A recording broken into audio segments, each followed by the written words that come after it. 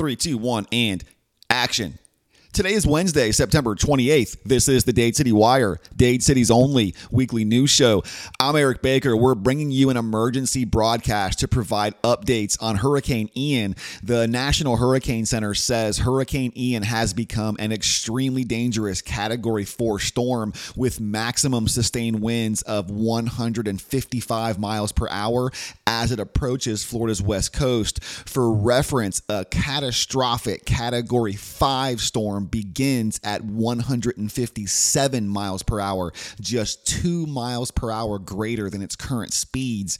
The storm is expected to make landfall later today. 3, 2, 1, and action.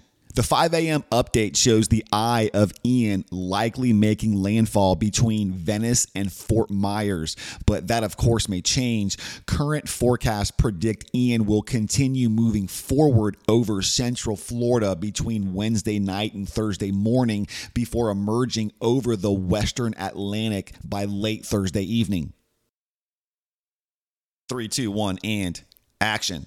A hurricane warning remains in effect for most of the Tampa Bay area. Hillsborough, Pinellas, Manatee, Sarasota, Highlands, Polk, DeSoto, and Hardy counties. The warning is also extended to Charlotte and Lee counties, along with Naples and Marco Island. About 15 million people are covered by the hurricane warning. All right. 3, 2, 1, and action. Sarasota and Charlotte counties are seeing storm surges that are nearly double what was predicted, essentially swapping forecasts with Tampa Bay. The National Hurricane Center has emphasized the high uncertainty when it comes to forecasting Ian's exact track. 3, 2, 1, and action.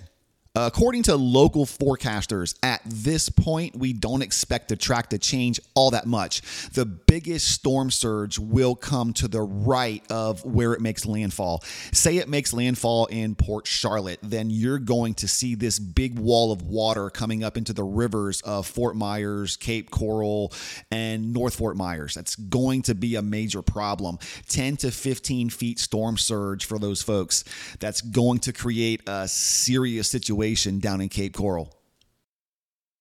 3, 2, 1, and action. As the Category 4 storm approaches, we are beginning to see rain and winds from the outer bands. The Tampa Bay area is already seeing wind speeds of up to 25 miles per hour as of early Tuesday morning.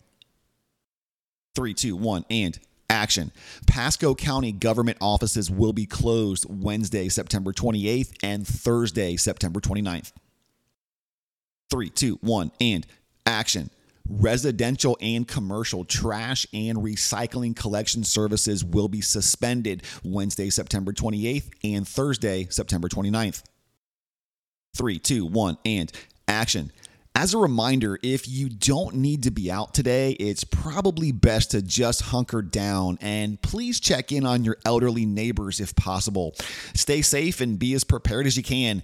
Keep an eye on our Facebook page for more information at Dade City Wire.